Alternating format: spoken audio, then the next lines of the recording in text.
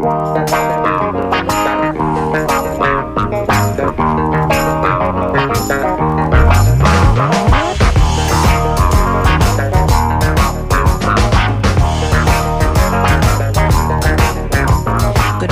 welcome to WaveMakers with Janet and Tom, a weekly conversation with people making a difference in the Tampa Bay region. I'm Janet. And I'm Tom.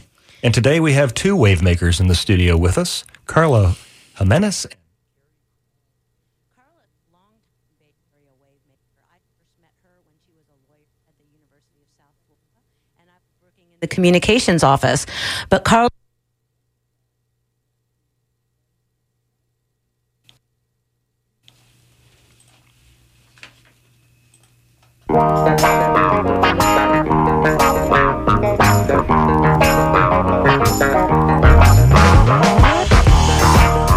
Good morning and welcome to WaveMakers with Janet and Tom, a weekly conversation with people making a difference in the Tampa Bay area. I'm Tom. And I'm Janet. Today's WaveMaker is Fred Hearns, curator of Black History at the Tampa Bay History Center. Welcome to WaveMakers, Fred. Thank you, Tom. I'm really happy to be here. Fred has led more than 300 tours of historic Tampa neighborhoods with a particular focus on unearthing Tampa's forgotten, buried, or neglected Black history. And he is working on the planned expansion of the History Center, which will include an expanded Black history collection. We'll talk about that a little bit later. Fred, I've known you a long time, back when I was a young City Hall reporter for the Tampa Times, which was, by the way, for all of you young folks, an afternoon newspaper that folded in 1982. And you were working in the City of Tampa's Equal Opportunity Office. I didn't know that you were a student of history. How did you get interested in history? How did you become a historian? Well, Tom, believe it or not, when you and I met, I really wasn't that much of a student of history. That kind of developed over the years, I guess starting in the 90s. And then shortly before I retired from the city of Tampa in 2007, I really became serious about learning as much about the history of the city of Tampa as I could, especially the history of African Americans in Tampa. So this was just maybe within the last 20, 25 years that I really became a serious student of history. You've really reinvented yourself. I actually have. And, you know, I didn't set out to do that. It was not an intentional decision that I made. It just sort of happened. And, you know, I consider it now like my mission, like my ministry. And I think it really came from God. I mean, that's really where the inspiration came. And that's what keeps driving me every day. Spreading the gospel of history and truth. That's maybe. Right. Well, let's talk about some of that history. So much of Tampa's Black history has been buried, neglected, forgotten. So let's talk about some of those historical figures that people should know about. There are certain names that people might be familiar with, but not know why that name is attached to something, like Fortune Taylor. Tell us about Fortune Taylor. Well, Fortune Taylor, who was married to Benjamin Taylor, was one of those people who was born into slavery, probably came to Tampa as a result of her owners coming here, which is how many Black people arrived here during the antebellum period. And, of course, it was against the law and against local custom for Blacks to marry. So there was no way she could have married during slavery. But some 100 Black people who lived in Tampa and during the Civil War were liberated on May 5th, 1864. Remember that year, 1864. Not 1865. Not 1865, a whole year before the Civil War ended on a national level. It ended in Tampa when the Union Army arrived. There was not much of a fight put up by the Confederates who were here.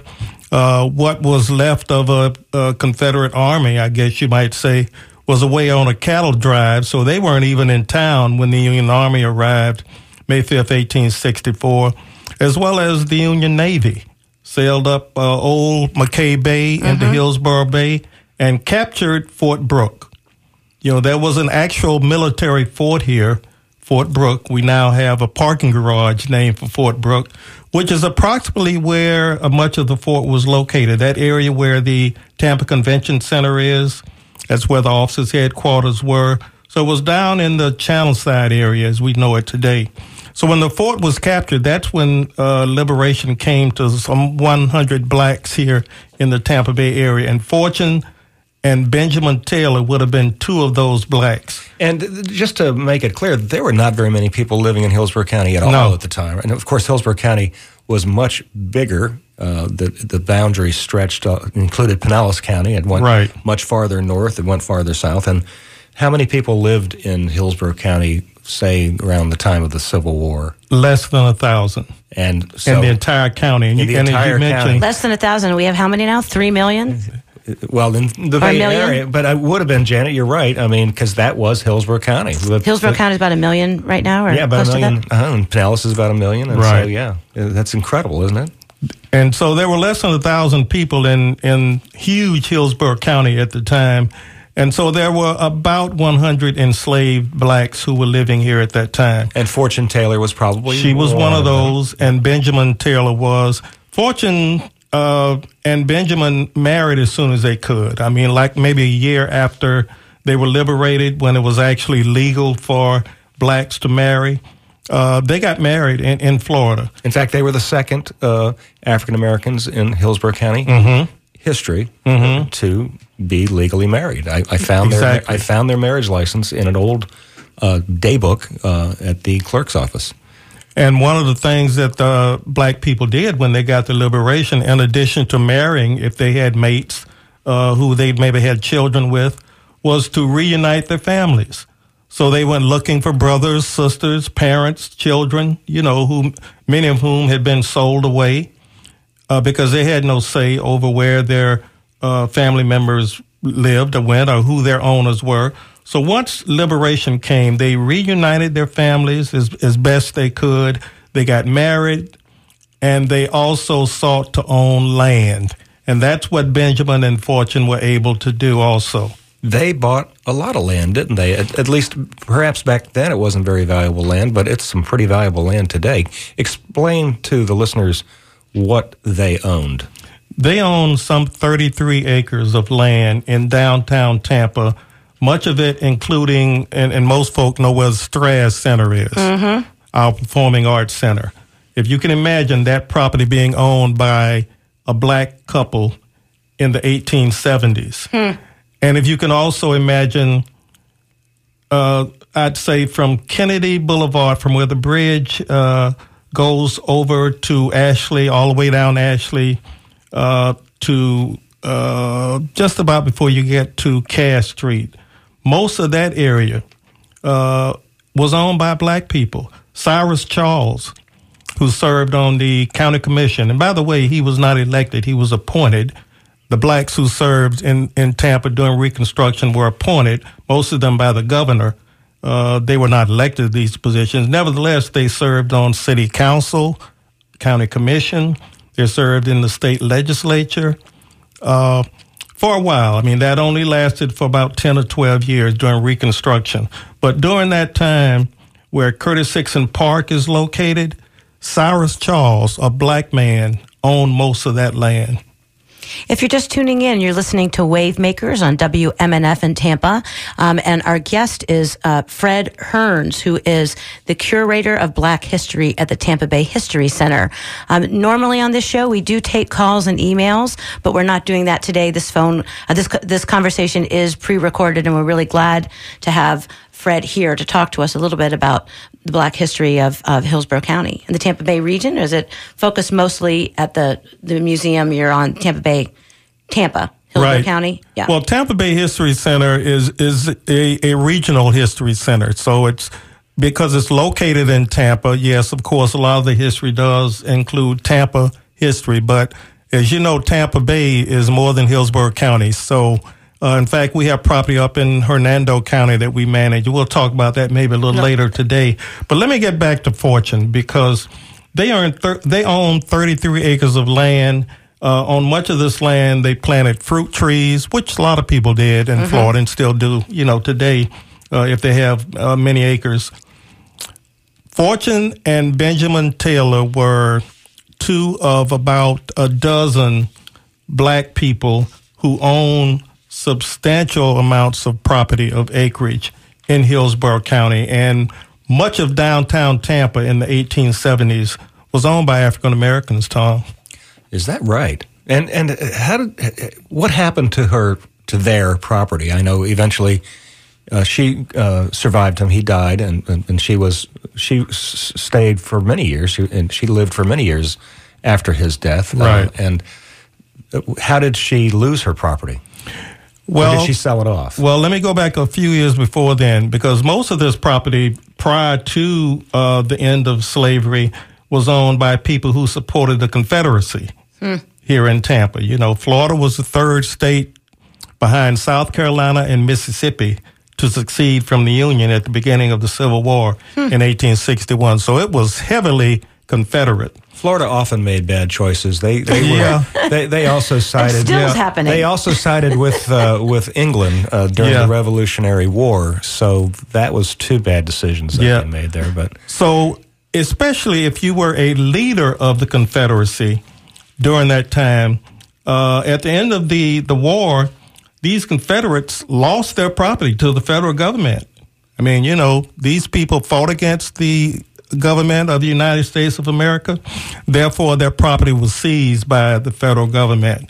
You probably heard the war. The North did win the Civil War, so they had the right to do that. They took that property and they deeded much of that property over to African Americans. I never knew that. Imagine that. So is that how? So that's how they got most of that property, was homesteaded to these black folk. They didn't have the money to buy it. Right. It was, and to be honest with you, a lot of the property was given to the whites early on when we were trying to lure white settlers into the state of Florida.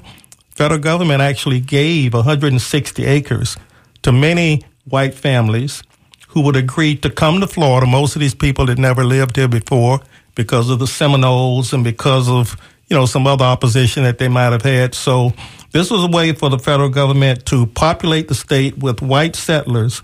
But then when the Civil War started, many of these white settlers sided with the Confederacy. Therefore, they lost their land.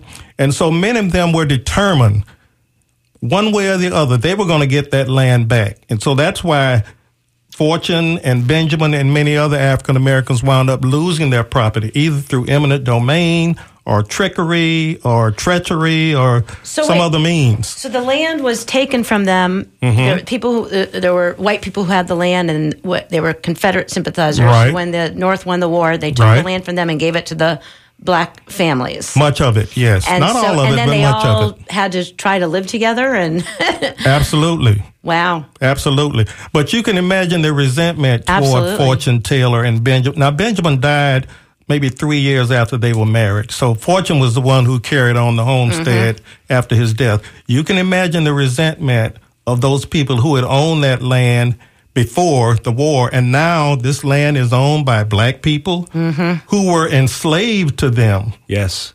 And so by 1900, almost all of that land had changed hands and was back in the hands of white property owners. But there is a street named after Fortune Taylor. Today. Yeah, there is a street. There is a street named after her. Do you know how that happened?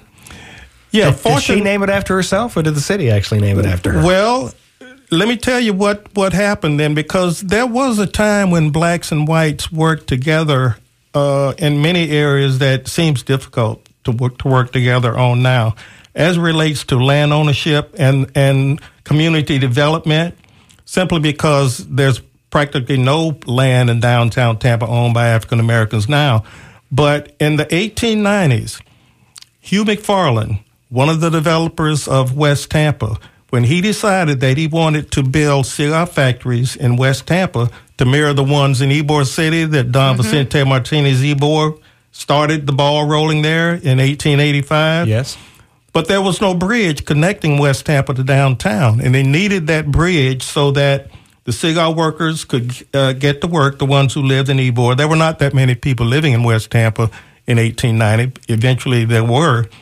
So because Fortune Taylor owned the land on the west side, on the east side of the river, where the Strass Performing Arts Center is, Hugh McFarland and other white businessmen owned the land on the west side. So they formed this partnership. And it was Hugh McFarland primarily, I would say, who played a major role in saying, we'll name this bridge for Fortune Taylor, because without her land, this bridge would not exist. They were using barges to get across the Hillsborough River, until Fortune Taylor agreed to have that bridge built. On her property. On her property. But thank God there was somebody who said, let's pay tribute to her and name the bridge for her. That didn't always happen in Tampa, but it did happen at that site. That's how the bridge got her name. But then in the 1960s, when Interstate 4 and 275 and all of the interstate construction started in this area, when the interstate went across the river, for some reason, someone decided on the state level or on the local level that they would change the name of the bridge, even though the bridge never moved. So it became the Laurel Street Bridge connecting up to Laurel Street. You know, we have several streets on the west side in West Tampa named for plants or trees or, shrubs. So laurel, which is a plant, a tree. Yeah. Like walnut and all of the other chestnuts and all the other streets in West Tampa are named. And then suddenly the name of the bridge was changed to Laurel. Was there any public discussion of that or any objections? I'm sure I don't think there was any real objection to it. If there was, it was overruled. And you have to remember, we didn't have a black-owned city council, a black person, until 1983. So many decisions had been made prior to that time, and that was Perry Harvey. So there was no black representation downtown to object to something like that. Just to be clear, there were no black elected officials in Hillsborough County until 1976, when Reverend A. Leon Lowry was elected to the school board, and he served several terms. So even during that very brief period of Reconstruction, when the federal government was trying to help African Americans regain a foothold in society, they still were not able to elect someone who looked like them to office. No, and the rules kept changing. Election laws kept changing. I mean, there were all kinds of obstacles put up. You've probably heard that before. But let's finish the story of Fortune Taylor, because it does have a happy ending. That name was removed from the bridge. Right. But you wrote about this, I think, 20 years ago or something. This has been an issue for you. That's a personal issue for you for a long time. Tell us about that. What did you write about, and why did you write it? Well, around 2000, when I became more and more interested in city history and the local history, I wanted to do something about the name being restored to that bridge, that it should be the Fortune Taylor Bridge. And I have a personal reason for that. My father, who grew up on Highland Avenue, where Waterworks Park is located, that block, that was a black neighborhood in the 1930s and 40s. He grew up on Highland Avenue, where the park is now. What was that neighborhood called? Do you remember? It was Highland Avenue, so people just said, I live on Highland. I live on Highland, okay. Yeah, Highland. Because the land is high there. Okay. You know, the land slopes down as you go further and further south. Yep. Those of us who've been caught in a rainstorm on Stouthdale Mabry, we know how low the land is there. So, we actually evacuated to that neighborhood during a hurricane. Did you? Okay. Okay, you went in the wrong direction. Maybe so. But anyway, so high land, because the land is high, when you get there. So anyway, he grew up on Highland Avenue. My mother grew up on Main Street, very close to where Howard W. Blake High School is located now, Main North Boulevard, that area in public housing. My father, when he was courting my mother when they were teenagers, used to walk across the Fortune Street Bridge, very short walk, to my mother's apartment in North Boulevard Homes. Therefore, you have Fred Hearns. Okay. So that's how my parents got together. So that bridge, so it had a personal meaning to me. Yeah. This is a true story. It's very interesting, yeah. So I said, why can't we restore the name of that bridge? There's so little downtown name for African Americans. I mean, we have the George H. Cone Courthouse. That's wonderful. But what about restoring the name of this bridge to this black woman, Fortune Taylor? That was 20 years ago, and not a lot happened. There were some stories written about it, but Gloria Jean Royster is the one who I think really helped to to get the ball all the way to the finish line about 5 years ago with her efforts. Yes, she's done a great job. I guess she's an amateur historian, but she has really gotten into the story of Fortune Taylor, and she did bring it to a public recognition, and I guess it was under Mayor Bob Buckhorn that they finally got it changed, right? Right. And that was one of them. She does tours there now, and so that was a win. That was a victory for Black history. Mm-hmm.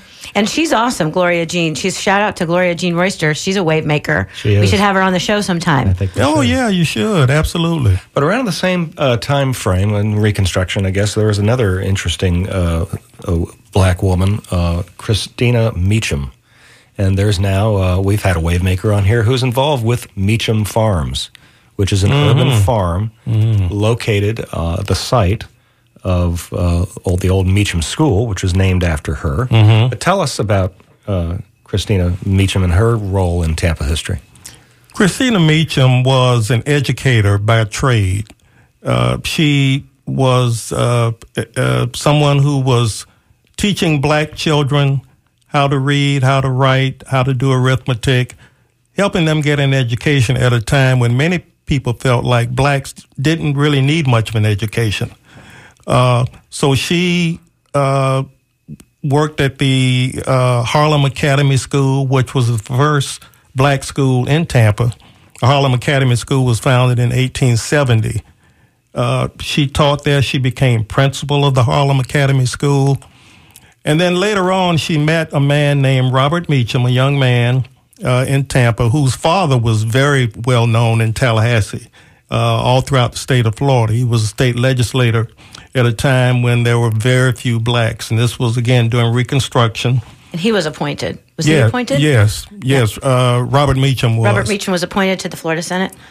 But Robert Meacham came to Tampa. I believe he was attending a meeting here, and he was the victim of an auto accident. Serious injuries laid him up, and his family decided not to move him from Tampa. So his son actually relocated here, Robert Meacham Jr., to help care for his father. And that's when Robert Meacham Jr. met Christina. I believe her maiden name was Johnson. They got married. So she became Christina Meacham.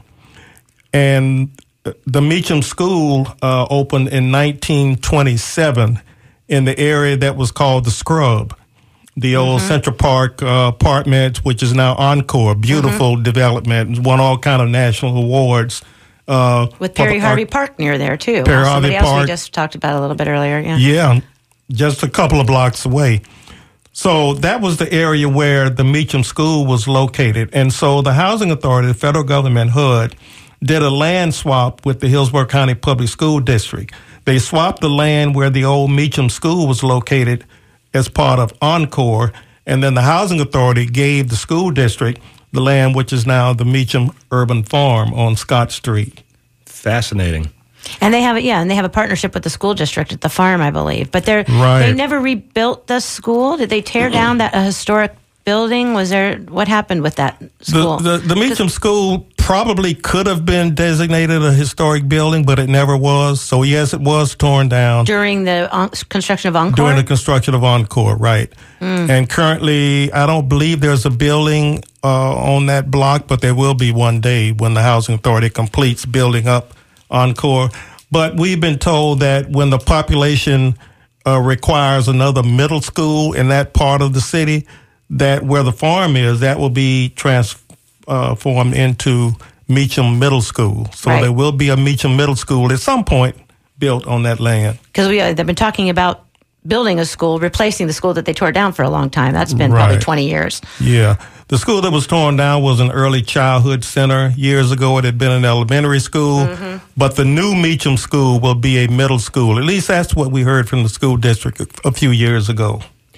Well, during this time of, say, the 1870s, 1880s, you mentioned that there was some areas where blacks and whites would cooperate, but this was a very racist state, let's face it, and there was a lot of resentment among the whites toward the new power and both economic and political among African Americans, and we saw lynchings here. Florida had the highest rate of lynchings per capita of any state in the country. And now we're going to have a lynching memorial built. Tell us about Tampa's history involving lynching, if you can.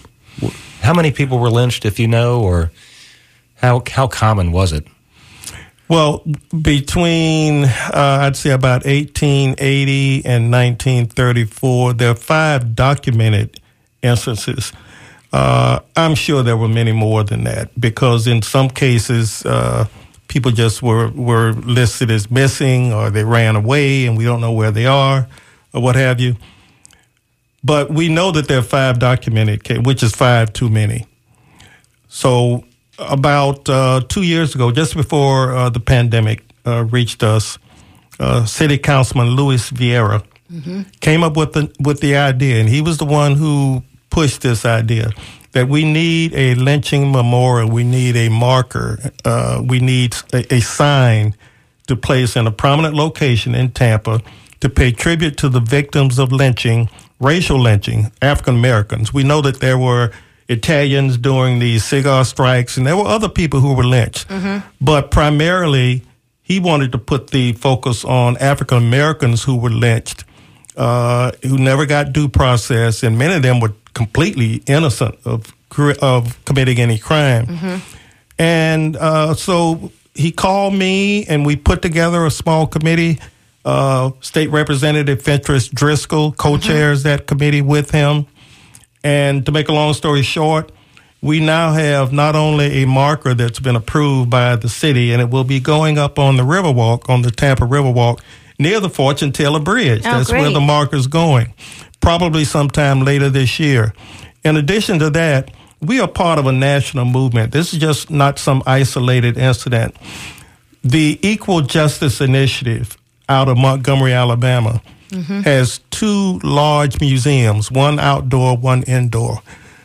At the indoor museum, which is just spectacular. I mean, if I'd encourage folk, if you're going to Montgomery, Alabama, you want to visit the Equal Justice Initiative Museum there.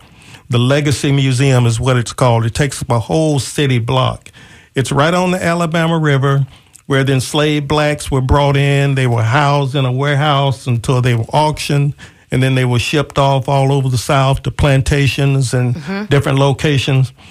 There is a vase containing soil that was taken from the Hillsborough River, actually near Lowry Park, that is on display in that museum, along with 800 vases from 800 different communities all over the country, where there were lynchings of African Americans. And the interpretations of these lynchings and who did it and why they did it and how these things happen, you learn all of that when you go through that museum. It takes about 2 days to go through that museum and really take in everything that you can witness. So now Tampa and Hillsborough County is part of that effort. So we have that soil on display. We also have the names of those 5 lynching victims, and I apologize, I don't have the other names with me today, but we know that Robert Johnson was the last person lynched, 1934, and there are these large metal sheets about the size of the top of a casket hanging from the ceiling in their outdoor museum, and those 5 Hillsborough County names are there in that museum in Montgomery. But Tampa's unusual because it wasn't just African Americans who were being lynched, right? There were lynches involving Italians, cigar workers, union activists, right? Right. Were there very many other cities that saw that kind of...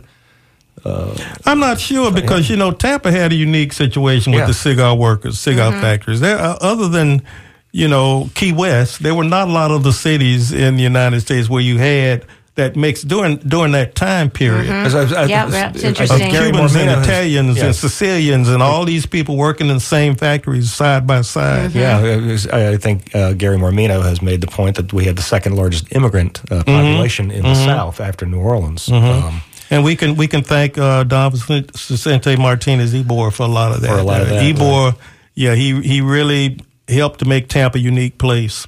If you're just tuning in, you're listening to WaveMakers on WMNF, and our guest is Fred Hearns, who is the curator of Black History at the Tampa Bay History Center.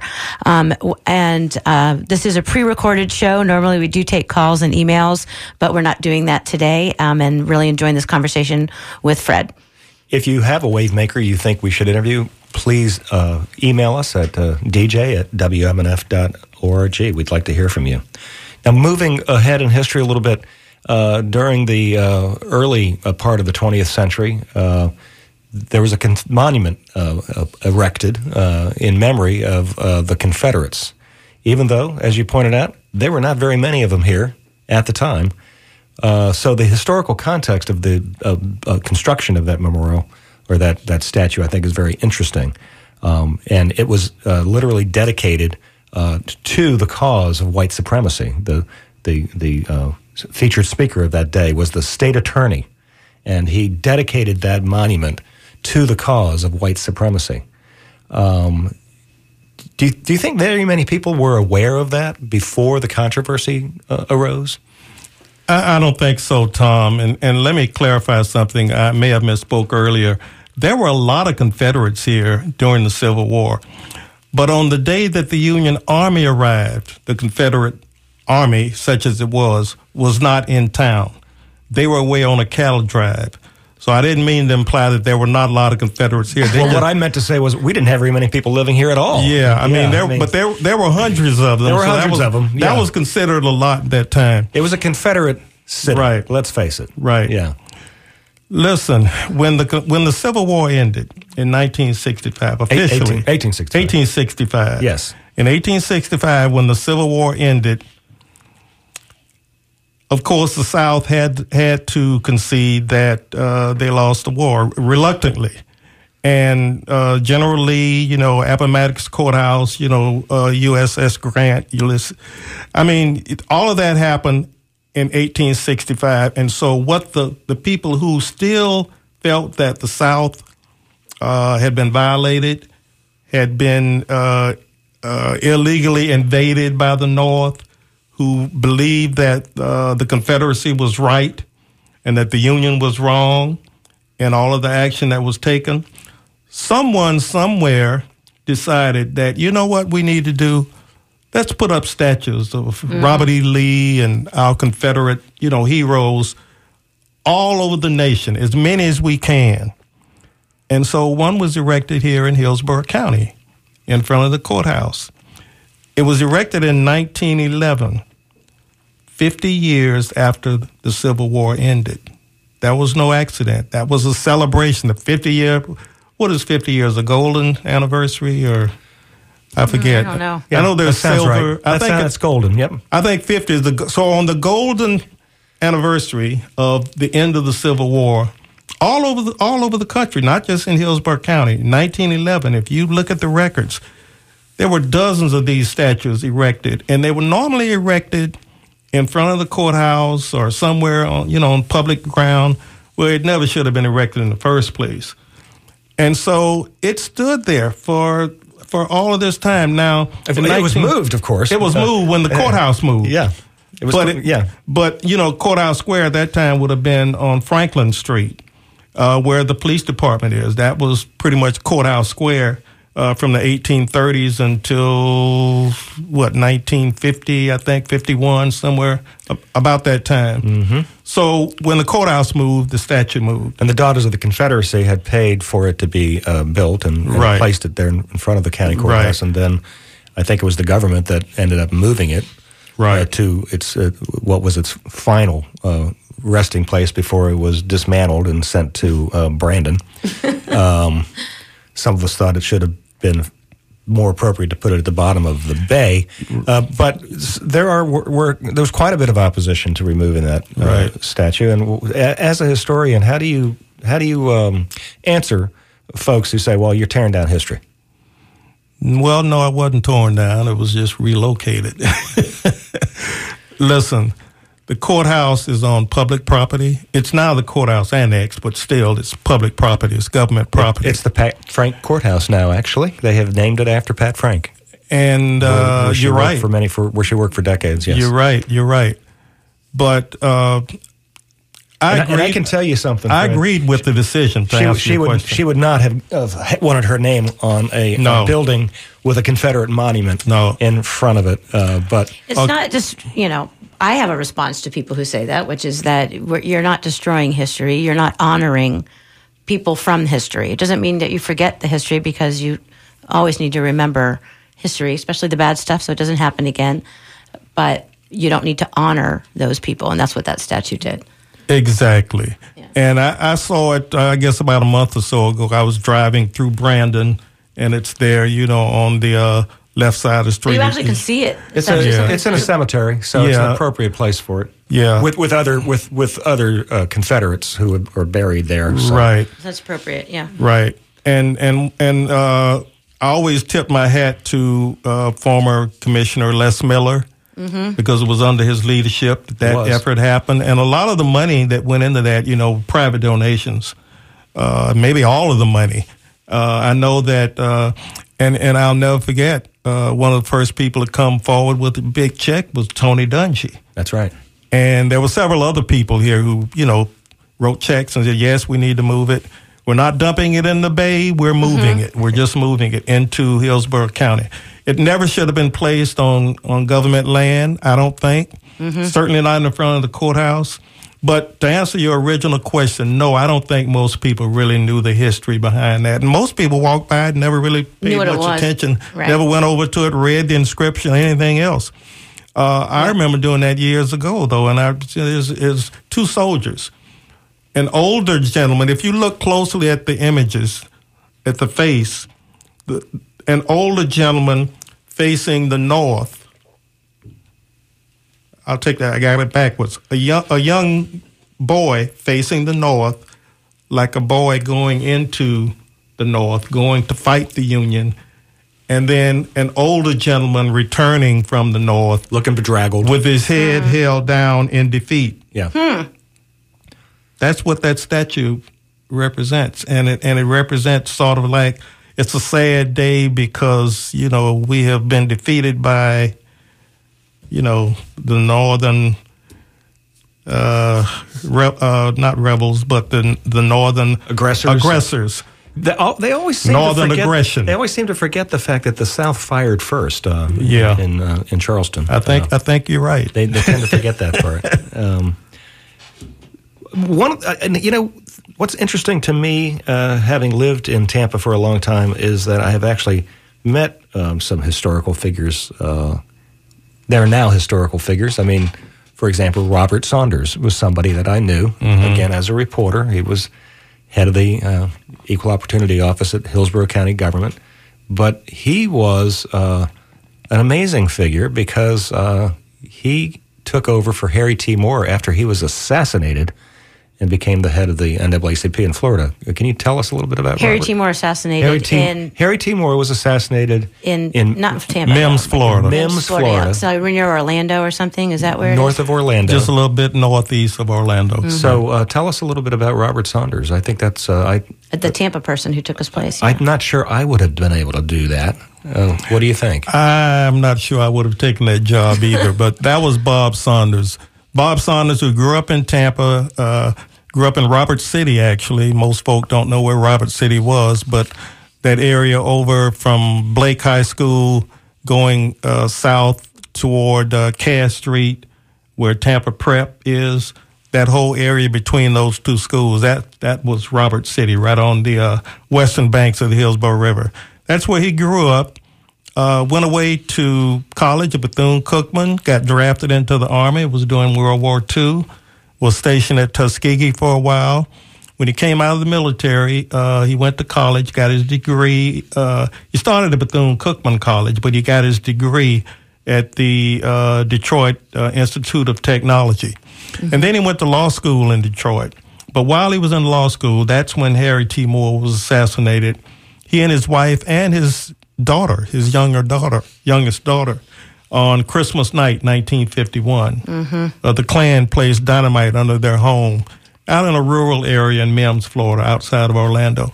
So the NAACP went without a Florida field director for about 9 or 10 months. Now, Harry had been relieved of his position with the NAACP just a month or two before he was killed.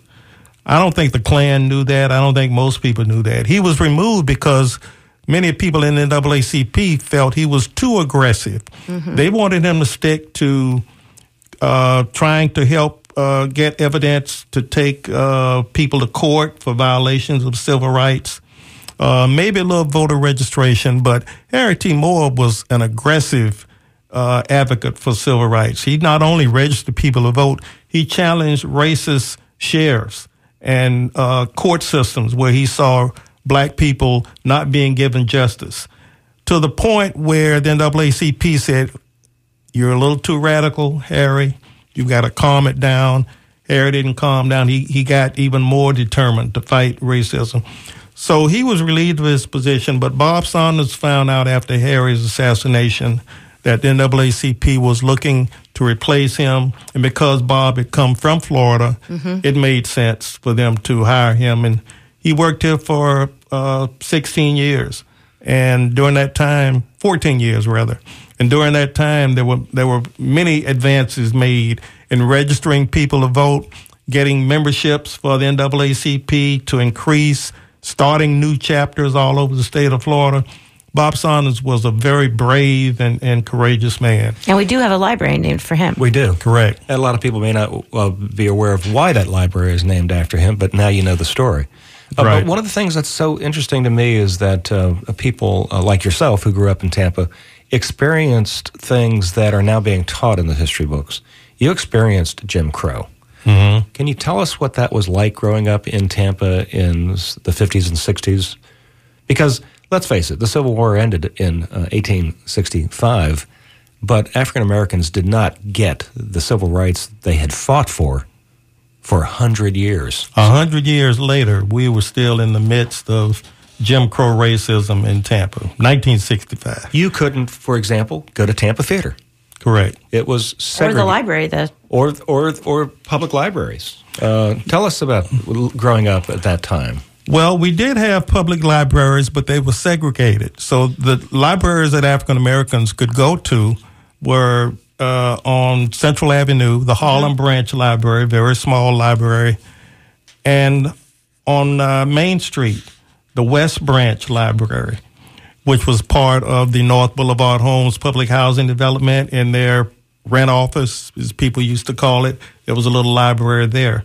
So there were public libraries, but not to the extent that, we have in the larger libraries that whites could go to. Yes, you couldn't go to those. No. And it was 1965, exactly 100 years after, liberation came nationwide to blacks, that the main library downtown opened, which is now known as the John Germany Library. It was just the main branch at that time. And when that library opened, that's when all of the public libraries desegregated, 100 years after the end of the Civil War. So did you walk by that library thinking, all the time, I'd like to go in there? All the time. And here's the ironic thing, how I say, God has a sense of humor. When I was a teenager, I remember going to that library. The main library at that time was on 7th Avenue, the Free Library, 7th Avenue in Franklin. Mm-hmm. The building is still there. That's a historic building. That was the main library until John Germany was built on Ashley. And I remember as an 11th grader going to the Free Library on 7th Avenue, the first year it opened up to blacks. I had to do a book report. So I remember walking up those steps, and there was a man lying down in the bushes. He was either inebriated or he was asleep, I'm not sure. But he was a white man. He looked like he may have been homeless, I'm not sure. And I remember saying to myself, now all these years, he's been allowed to come here and sleep and do whatever because he's white, and I could never come here because I'm black. Mm-hmm. And I'm a student coming to get an education. And wouldn't you know it, that before I retired from the city of Tampa, my office was in that building. Oh, Is that really? Right? How interesting. The building that I couldn't go in until I was in 11th grade. That's God does have a sense of humor. Yeah. But you talked about how long it took for Tampa to start integrating. There has been a lot of discussion, and there's now a historical marker at the Woolworths, the old Woolworths store downtown. There were lunch counter sit-ins there, organized by some high school students, I believe, right? But that did not lead to... In other words, Tampa had an approach to dealing with this that was a little bit different from some of the other southern cities, where you saw violence, you saw fights at the lunch counters, you saw arrests. That didn't happen here. What was different about Tampa, do you think, Fred? We had Julian Lane as our mayor. Oh. If I had to name one thing that made a difference, it was Mayor Julian Lane and his attitude. You know, Julian Lane is the mayor who organized the Mayor's Biracial Committee. Now, there had been efforts between white business people and black leaders of the community, especially in the faith community, to work together in harmony. There had been efforts in the 1950s, but it didn't really have any real teeth, any real power until Julian Lane, who was mayor for only one term, 1961, 1965, he decided that he was going to make this the Mayor's Biracial Committee, thereby putting his stamp of authority on it. And so when someone from the Mayor's Biracial Committee gives you a call, you take that call. You listen. You want to work with the mayor. Nobody wants to be at odds with the mayor unless it comes to segregating their place of business. And then, but he said to his police department, as long as these young people, these black people are sitting at a lunch counter or entering an area and all they're asking is to be served or whatever, and they're not causing a disturbance, they should be protected. We shouldn't have any mob coming up to them, starting fights or attacking them. So that's why it didn't happen in Tampa. Who knows what would have happened had we had a different mayor who had chosen to look the other way. And now we have a fairly new, pretty nice park on the west side of the river. I'm so happy. Julian Lane Park. I'm so happy that park has the mayor's name. Years ago, when it was not as spiffy as it is now, it's always been Julian Lane Riverfront Park, but people just call it Riverfront Park. People in the black community call it that. But I've always known that it was named for Mayor Julian Lane, and I was so happy with the renovations. It retained that name. Mayor Buckhorn deserves credit for that, for giving credit where it was due, because Julian Lane, in just his 4 years, and one of the reasons he was only mayor for one term is that there were a lot of people who were not happy with the way he handled those sit-ins, that he was not more aggressive, that he did not allow those young people to either be attacked or arrested or whatever. I mean, there were a couple of arrests, but we didn't make the 6 o'clock news for violence in Tampa when we went through desegregation, just like many other southern cities did. So Julian Lane was, if I had to single out one reason, he was the difference. So he paid a price politically then for that. Yes, he did. For that. Now, Central Avenue, the street is still there, but the community that existed for decades no longer exists. You still, I guess, the Jackson House may be the last standing a building from that. Tell us about Central Avenue and how important that was to the black community. Well, Central Avenue was at the heartbeat of African Americans in Tampa, when we could not go to the movie theaters downtown, we couldn't sit at the restaurants downtown, we couldn't stay in the white-owned hotels. We had Central Avenue, which had black-owned hotels, which had black restaurants, which had movie theaters where, everybody there pretty much was African American. There were some white-owned businesses on Central Avenue, but very few. I mean, for the most part, it was black-owned, black-operated. You didn't have to worry about sitting the wrong place or standing the wrong place. You could use all the restrooms. You didn't have to wonder about whether this was a white water fountain or a colored water fountain. All that nonsense went out the window when you were on Central. So we were fortunate in Tampa in that we had a Central Avenue. Not every town had a Central Avenue. It gave African Americans a place where they could feel comfortable and enjoy themselves and have business conducted. Right. From other black-owned businesses, right? Right. Arthenia Joyner's, the former state senator, she talks a lot about her dad owned the Cotton Club. The Cotton Club, a very popular place. And if you're just tuning in, you're listening to WaveMakers on WMNF. Our guest is Fred Hearns, who is curator of Black History at the Tampa Bay History Center. And this is a pre-recorded show, so we're not taking calls and emails today, but we're very happy to have Fred here.